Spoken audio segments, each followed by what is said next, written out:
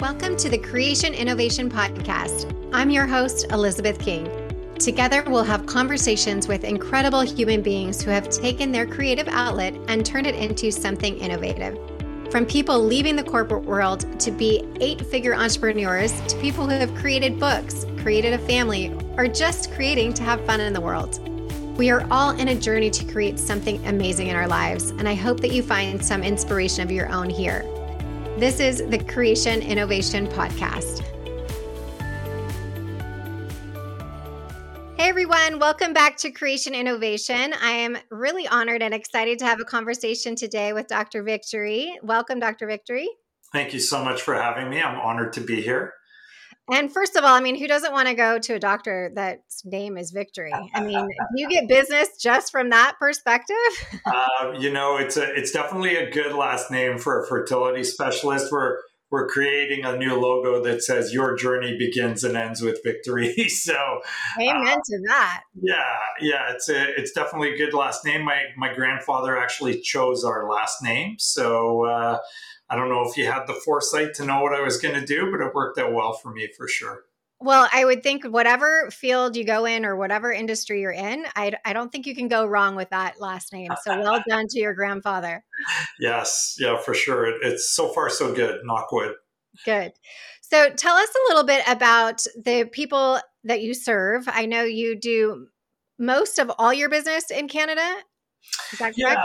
So, our clinic location is in Canada, but, for whatever reason, we've become very international. So we have clients in South Africa. We have many in Australia, a lot in Europe. I've had them as far as the Orient and Japan and so on. So, we're pretty international, probably a little bit less so from South America. I think that's just kind of a different dynamic, but pretty much the rest of the world, the US, Canada, all throughout Europe, the Middle East. We're seeing many, many patients from all throughout the world, but our main lab and our clinic are located here in Canada. So we're facilitating the care we provide globally because some of it you can just kind of guide people through.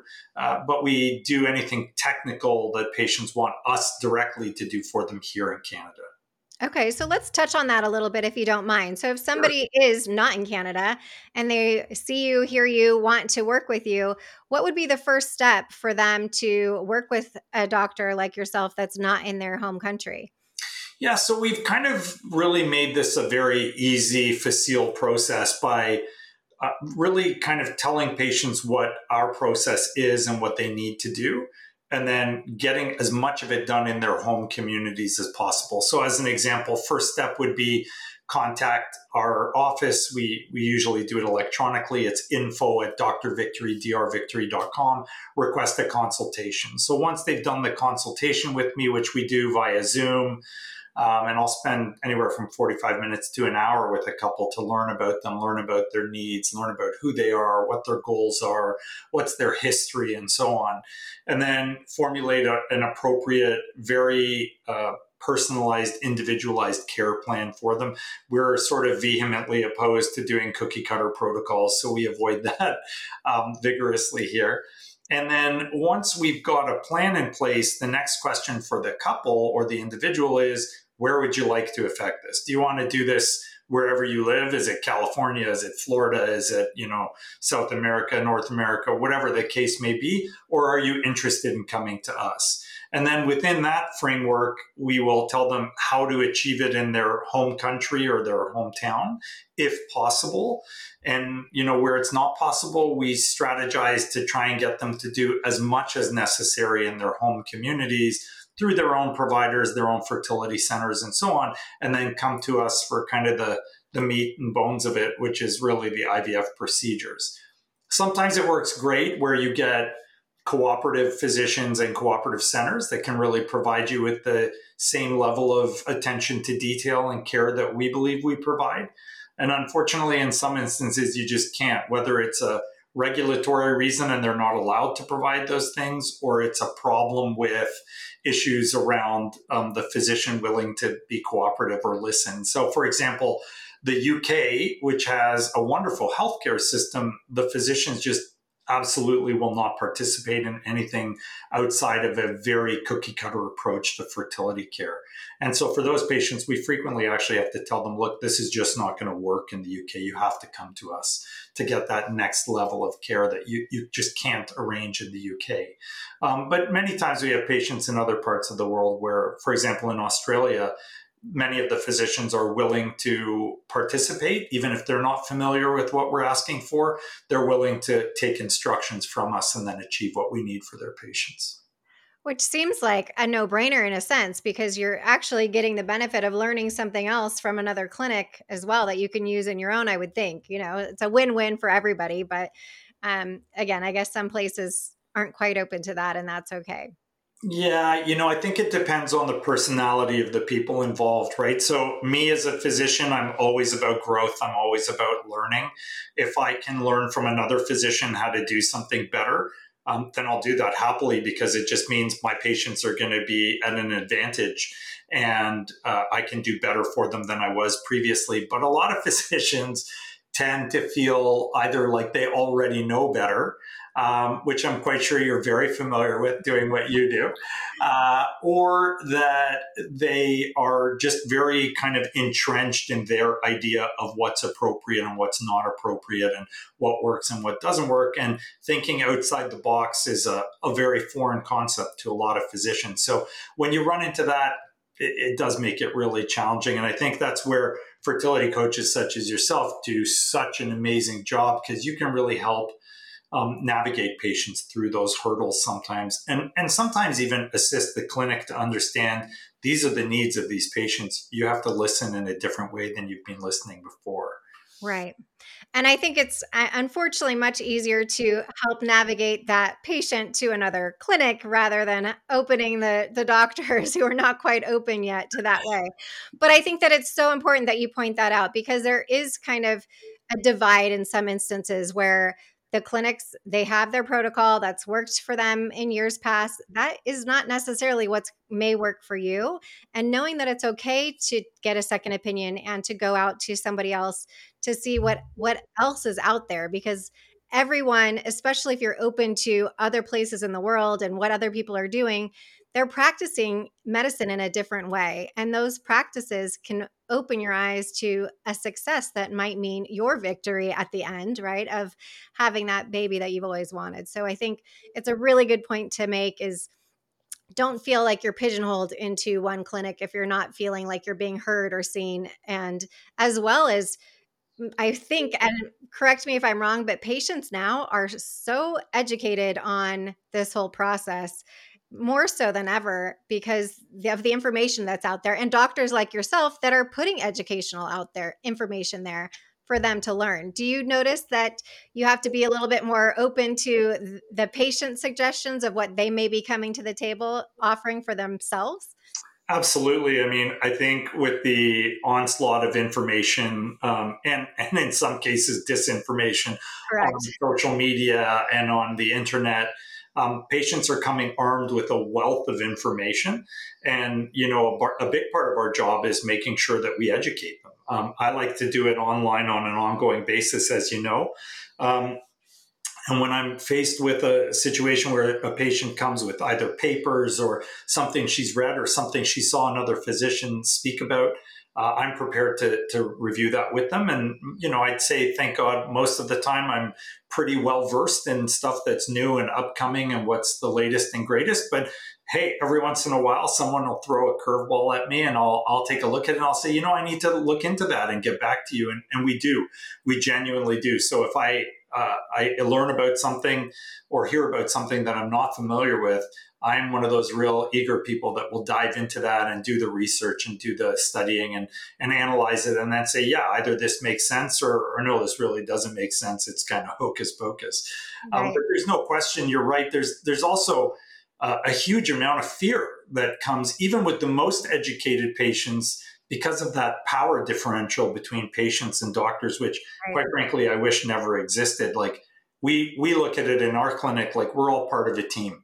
And yes, sure, maybe I'm the quarterback on the team, but I'm still just a member of the team. And without all the other players, most importantly, the patients, our team's not going anywhere. You're not going to run the ball as just the quarterback. You're going to get sacked. So, we very much look at it as us working with our clients and with our patients to facilitate really their journey their way. And I really think that's missing from a lot of fertility care because of the fact that there is this fear, like, I can't say this to the doctor. What if they get angry at me? They've got my embryos. What if something goes wrong? What if they don't want to take care of me anymore? And that's such a shame, because patients need to understand that they're actually in control. Right. The doctors are there to serve the patients, not the other way around. Right. And so that's really missing from the conversation amongst physicians. Like, we as a profession need to do a better job of listening, for sure, because we don't do it well enough. And that's one thing we really focus on here, is listen to people, hear what they're saying, understand things through the lens of their eyes, and then try and apply what you're doing to their situation and their circumstance. Don't just kind of foist what you believe and what you want on people, because that's not fair, and will often end up creating even more angst and even more fear and distrust, and then you're kind of sabotaging not just their journey with you, but their journey period. And I such a refreshing statement for you to make, because obviously that's not part of your medical MD degree, right? They don't teach you to sit down and really listen to that degree. And the fact that in this particular line of work, it is so emotional. Not that other areas of medical practice are not, but this is, life changing for them every time they come to your office, versus some might be, if you're a general practitioner, it's very different. If you're a pediatrician, hopefully it's very different. But this, I think, people just are not taught that. The doctors are not taught that. So for you to have that awareness to react and engage with your patients, I think is amazing. And again, one of the things of why I loved you so much when we spoke before, because of this openness to see things in a different way than this traditional white coat, as, this white coat syndrome that a lot of people have, where, it's this, they are here and we are there, which to some degree I subscribe to, because if all of us would be so intelligent to go to get a medical degree, we would all be in different situations. And that's why it is so important for us to really, at the end of the day, trust our doctors, because they do have a formal education in this. They do eat, breathe, and sleep this every day, in and out. They have been here before.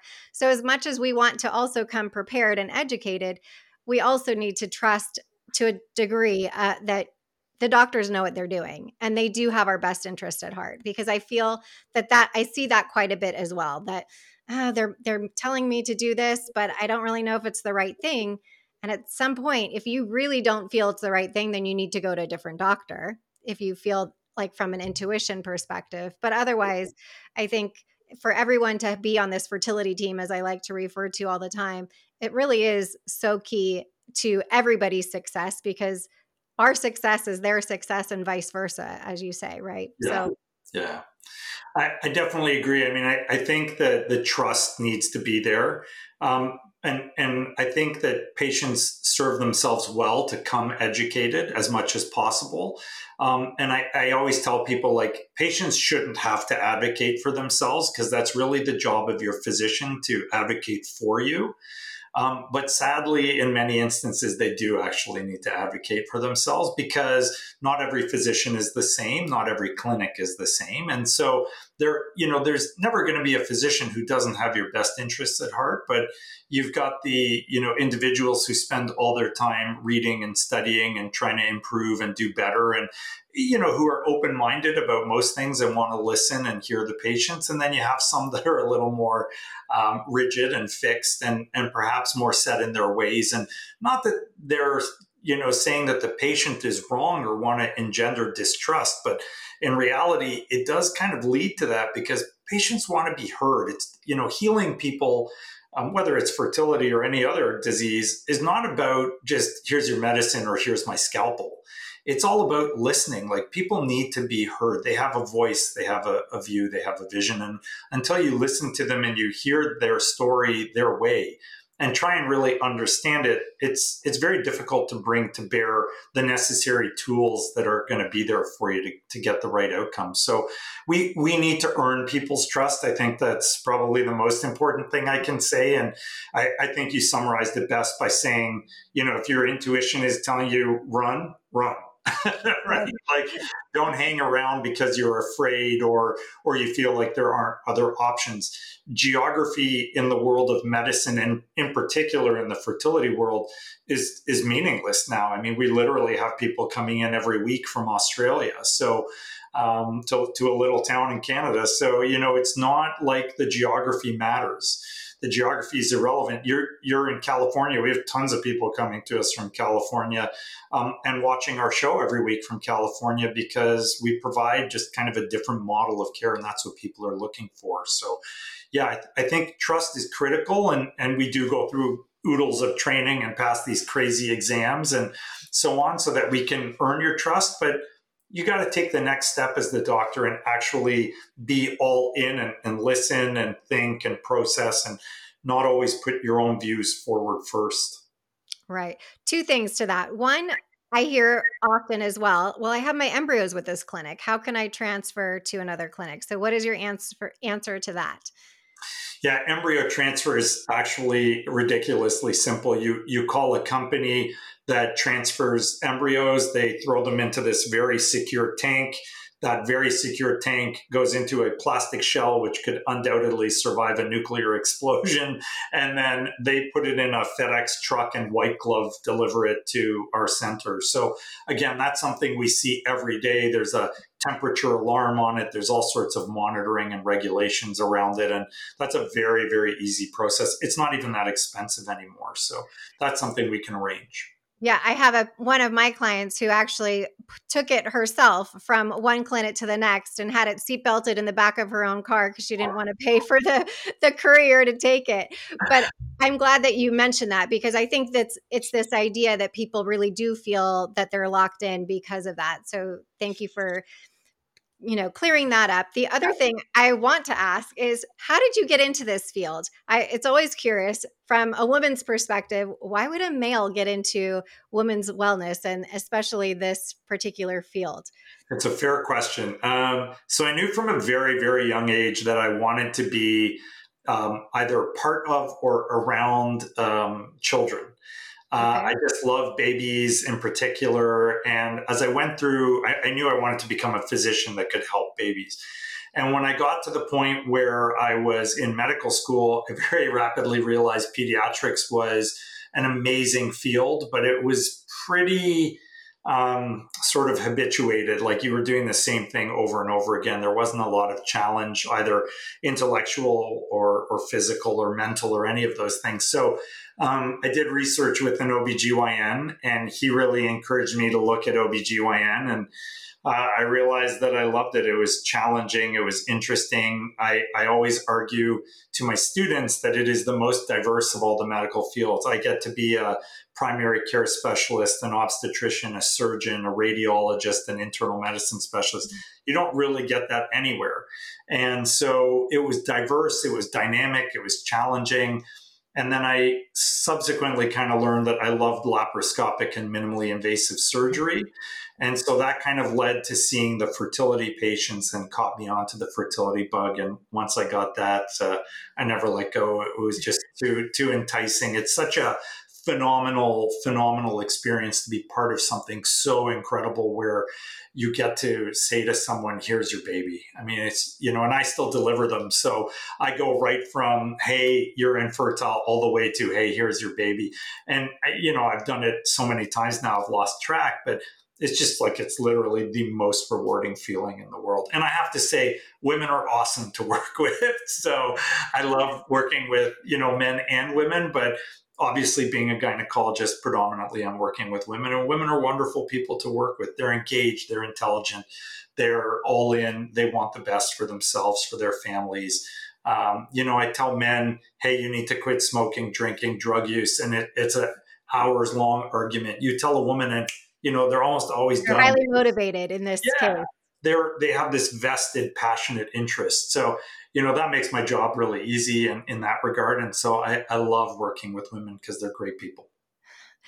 Well, I'm glad I asked the background. That's good. That makes sense. Yeah. And good for you to be able to see that journey all the way through. That's pretty spectacular as well. Because I feel like for most of us, if we see the fertility doctor and then we see the OB and then we see an MFM, then, we're so disjointed in the care throughout that 10 months really, and or more, depending on how long your fertility journey is. And you tend to feel like, but all these people were such a big part of my story, right? And you want to go back and just show them your baby and let them know your success and whatever. So how special it is for you to be able to see some of your patients all the way through. That's really, really cool. Yeah, it definitely gives you a unique perspective as a fertility specialist.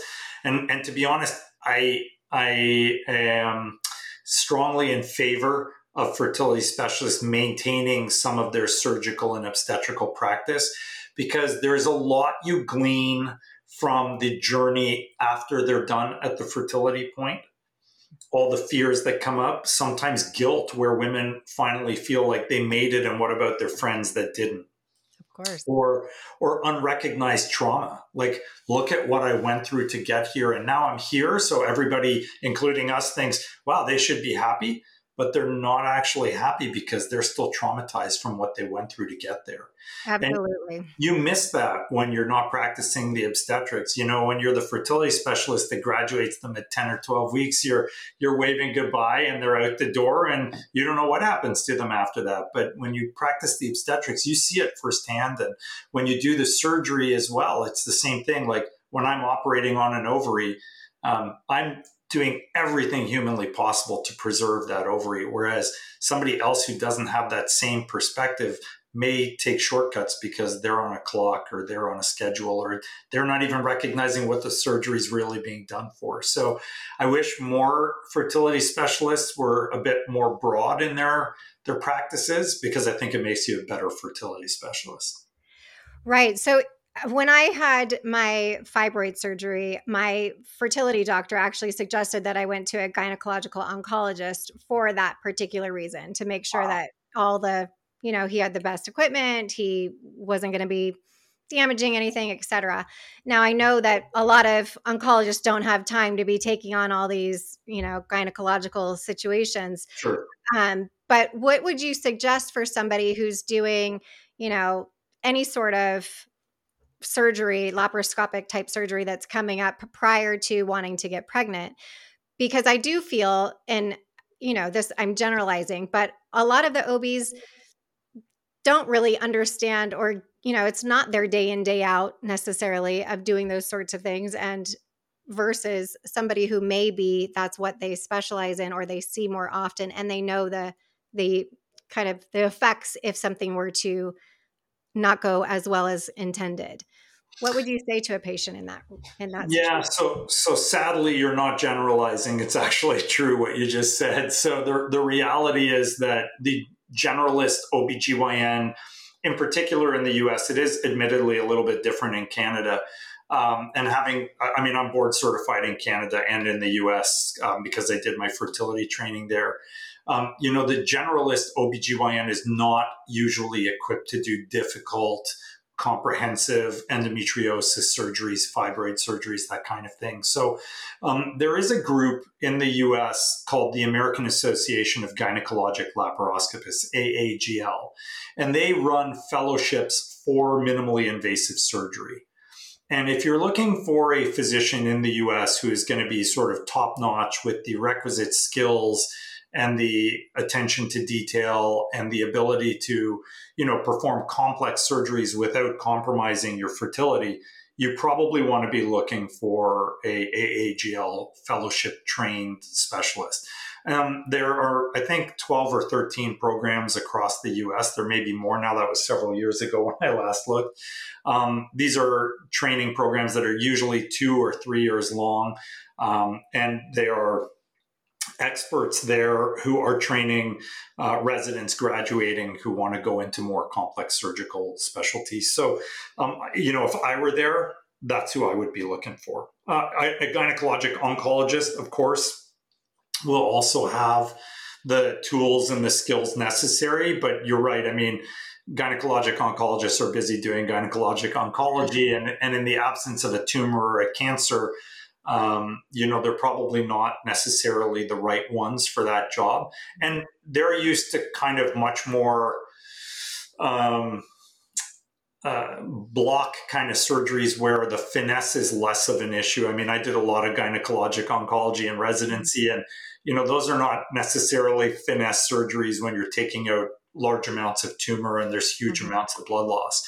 Whereas when you see an AAGL specialist or a minimally invasive specialist, I always jokingly say, I count my blood loss in red blood cells. Like, I'm not counting milliliters. I don't want to lose a drop. So we're really on another level of cautiousness because of the nature of what we're doing. Amazing.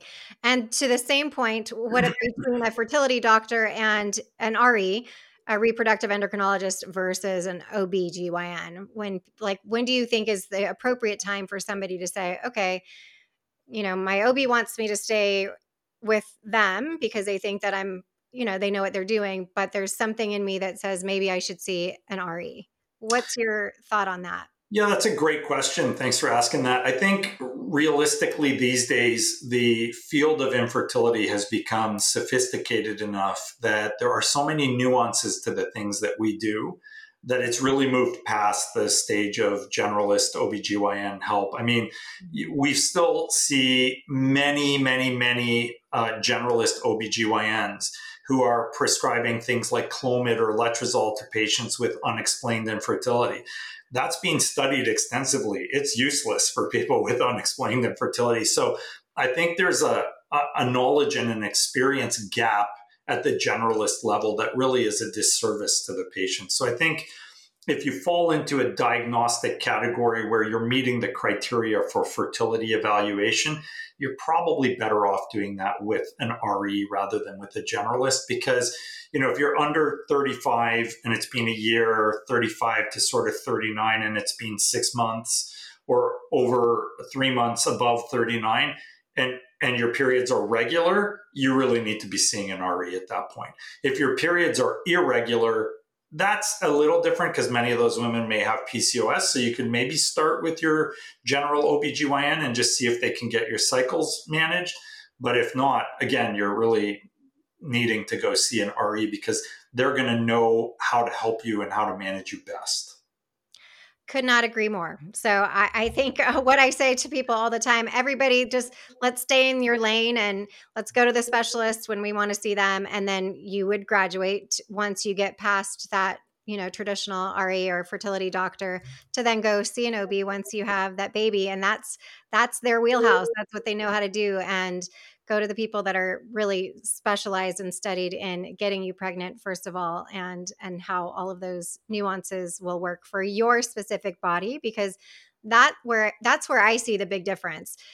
OB, I see this, it's almost a blanket statement. Like you said, the Clomid, the Letrozole, here's your standard, go check back in next cycle, whatever. Whereas a fertility doctor is really going to say, okay, Elizabeth, this is what we need to do for you because of your body and what's happening for you and or what's not happening. And you'll get answers faster. Unfortunately, with fertility, we do have a time frame, essentially. So time is of the essence, as much as I like to advocate for people having babies over 40 as myself. But the reality is we don't have the time to just say, okay, I'm going to wait a year to see how it goes, or wait another 6 months and see how it goes. Let's see the lay of the land, as I like to say, with a specialist. And then you can make your decision of who you want to provide your care from then. Absolutely. I mean, I think you hit the nail on the head. Exactly. You really want to seek out the care you need because time is often of the essence. And, it's a super frustrating process. There are so many pressures on not just the women, but the relationship, the partner, the family, everyone involved in the process. And everybody wants the best and they want it yesterday. And sometimes when you're getting care that is, I don't want to say suboptimal, but not not categorized for you or not structured for you specifically, that can represent a delay, and those delays can be costly, not just biologically because you're losing valuable egg and ovary time, but mentally, emotionally, spiritually, and those things are just as important. So yeah, I agree completely. It's definitely best to seek out the right care at the right time. Right. So, seeing as though I brought up my age and fertility, what are some of the age related things that come up often with your practice as far as is it, I would imagine, like here, a lot of us that have had our careers and really didn't find somebody till later in life are now knocking on your door to say, please help me at this point. But what is the biggest thing that you see that's kind of preventing that? Is it truly the egg quality? Or is it other things that are also involved? But I feel like our traditional thing almost feels like a brush off is, oh, well, your eggs are old. So, there's nothing we can do about that. So what do you see and what is that? Well, I would disagree with the statement that there's nothing we can do about that. I think, in fairness to all of my affiliated healthcare team members, like naturopaths and acupuncturists and dietitians and fertility coaches, that there is quite a lot you can actually do about egg quality. So whether it's the physician giving them the right priming techniques, whether it's taking the time to make sure that you've optimized the sperm, you've optimized the eggs, whether you're using those allied healthcare team members to kind of get everything as up to snuff as possible, there are ways to kind of make maybe small but incrementally bigger changes that are going to help you with your egg battle, so to speak. Age definitely has a very significant role. I mean, anyone will happily admit that because it's reality. And the two major fronts to that battle are that, one, typically as you age as a woman, you'll make fewer eggs.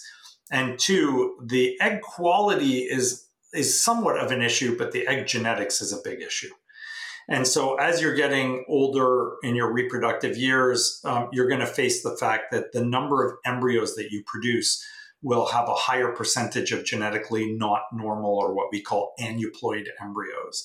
And so it doesn't mean you can't succeed. It just means you may need to try more times or try harder in order to succeed. And that part you can't actually alter. There's no way to change your egg genetics. So I could give you all the coenzyme Q10 and the PRP and the testosterone and, size and priming in the world. But the reality is that at the end of the day, if the egg is genetically abnormal, I could get you a beautiful embryo, but it's going to be a genetically abnormal one. And we can't fix that. So those are where the battles are. How do you solve those? Well, you optimize the egg quality. You optimize the sperm quality. You make sure that your protocol is one that is not designed to help the clinic. It's designed to help the patient. I spoke to a lady in Australia just yesterday who showed me her stimulation, and she was going to be ready today to trigger. And I said, you need to go back today. And she said, I can't, because of the fact that the way they set up their practice, they only do retrievals on certain days. So it wouldn't matter if she was ready today. She'd have to wait another day or go a day early. I mean, when you're serving the clinic rather than the patients, that's a really bad recipe. And even in the US and in Canada, we have the same thing. So you really need to work with a team of people who are wholly and entirely dedicated to you rather than either their wallet or their self-interest. And that's so important. So you mentioned it earlier, but it's critical for people to know, if you're not working with a center that can provide you with high quality care, exceptional care really, jump ship and go somewhere that can, because staying in the wrong place is not going to help you in any way whatsoever. So, we really want to make sure for those older women that we are optimizing each and every single piece of the puzzle, so that when we get to that egg retrieval, each one of them is meaningful, is productive, is going to yield hopefully that one or two genetically normal embryos that you need. The tough discussion gets, into play when you really have tried several times and then the patients aren't succeeding. And at some point, you have to engage in the discussion of whether or not you should continue, or you need to start considering the option of donor egg. And one of my nurses, who I dearly love, summarized it best. And she said, donor egg is the worst swear word in all of infertility. So I always keep that in the back of my mind as I'm talking to the patients, because you have to, again, respect the emotional trauma and the mental trauma that Right. something like that represents. But it also behooves the physician to be honest about expectations and options, right? I mean, I never want to be the guy where the patient turns to me after 2 or 3 cycles of IVF and says, we tried, you made me embryos, none of them were genetically normal, and now you're saying egg donor, why didn't you tell me at the start? I would have considered it then. Right. So it's really important as the physician and as the clinic, and I'm sure for you, even as a coach, to make sure that the patients are aware of the full gamut of their options so they can make an informed choice. If they choose they want to try on their own a couple of times, great, I'm 100% going to support that. But if they also say, yeah, I don't want to put the financial or mental or physical risk that goes into this option, I'd rather go straight to a donor, okay, then that's what's right for them. And again, you got to respect that. Right. I think no one ever expects they're going to be told they need a donor in their life. You just don't ever see that coming. Even if you know you're of that age that it could potentially come at you, you still don't like the reality of that conversation is like an out of body experience. Right. But I do think that once you get the information, you are educated. And that's kind of the step one with my clients. Once they do get that, is let's just go through the whole process. How does it work? This is what happens. This is what happens next. And that's what, and also if you make this decision, it actually goes pretty quickly once you find that donor and Right. whatnot. And so I think once they have all that information and they can process what has been told to them, then they can really get to a point of, yes, this is right, or no, we're going to try longer. But I think that, and correct me if you see a difference in your clinic as well, it is becoming more normalized to have and use an egg donor. And so it doesn't feel as much of a sucker punch necessarily, because it's, you can find it online pretty easily now if you're on a social media platform or something. And the fact that we live in a day and age that it is possible, I say this all the time, it blows my mind that we have the ability to do this. That is so cool that we can have, somebody who wouldn't have been able to have a child can now have one. It literally, the stories are endless, and I'm sure you've seen them and heard them too, but it really is an amazing situation. If it is proposed to you, I understand it's a bit of a shock, but dig a little deeper, because you talk to anyone who has an egg donor or sperm donor conceived child, and you would never know the difference if you see them on the playground. They love those babies just the same, and they were able to build their family. And that's, at the end of the day, the beautiful thing that matters. Yeah, I mean, I agree with every single thing you just said. I mean, nobody walks away from their donor egg cycle and says, I don't love that baby, right? So, Right. so it would be foolish to think otherwise. Everybody's going to walk away from that experience loving their child and having built their family and cherishing every moment. Is it exactly the way you wanted it? Not necessarily. Right. But at the end of the day, what I frequently tell my patients is, do you need to have your baby? Or are you willing to have a baby? And that can make all the difference in the world. And understanding you're still going to nurture that child, and you're going to nurture the child physically and, again, mentally and emotionally and God knows financially. All of those aspects are your investments into that child. And that's what really fosters the love and the relationship and the enjoyment of having a child and being a parent. And I don't think it makes a difference whether the egg was yours or the sperm was yours or even neither of them were yours, because obviously there's even embryo donation now. So we really find that in those situations, the patients are every bit as in love with those children, and sometimes maybe even more than parents that are biologically related. And I will definitely throw in there that I think fertility coaches do an amazing job of helping us bring patients around to that realization and to that comfort with the process of having a donor conceived child much more easily than we would without you. I think you guys can do tremendous good for the whole process by kind of hand holding and taking them through that process. Because Lord knows we're busy. And if I'm not doing an egg retrieval or an embryo transfer or an ultrasound or a surgical procedure, I'm seeing 15 patients at a time. So fertility coaches have that ability to guide patients through it. And it makes it a much smoother, more readily attractive process than it would be otherwise. Well, I will accept that compliment on behalf of coaches. And I think, again, back to, we want you to stay in that lane of doing the retrievals and doing all the things that's what you're here to do. And we'll take the rest of the emotional side of things, because I think that's where we all succeed, again, when everyone's is in their genius zone and doing what they do best. Yeah. And it resonates with patients, right? They're looking at me saying, this is this much money and he's going to be doing this and this isn't my baby. But when they talk to you, it's a completely different perspective, because you have a whole other lens for them to look through and a different perspective that they get from that. So I think, fertility doctors should really embrace that more often and integrate it into their process much more. So before we sign off, Dr. Victory, what do you feel the biggest myth is from people that come to see you? Oh, wow. Well, probably the biggest myth we experience is that people think that this should just work. That, if they have sex and, they're doing it frequently enough and their periods are there, they should just be getting pregnant. So and keeping their legs up in the air after having sex. Yes. Yeah. I've actually had patients go beyond that now and start doing headstands and handstands. So we're seeing the full gamut. Yeah. I think that's the biggest myth. People need to understand that, there are literally billions of biological processes going on every second in your body. And to think that it's a simple matter of, hey, I feel frisky, let's make this happen. And then all of a sudden there's a baby that materializes. Sure, that happens sometimes, but when it's not working, sometimes it's complicated and it needs evaluation and it needs investigation.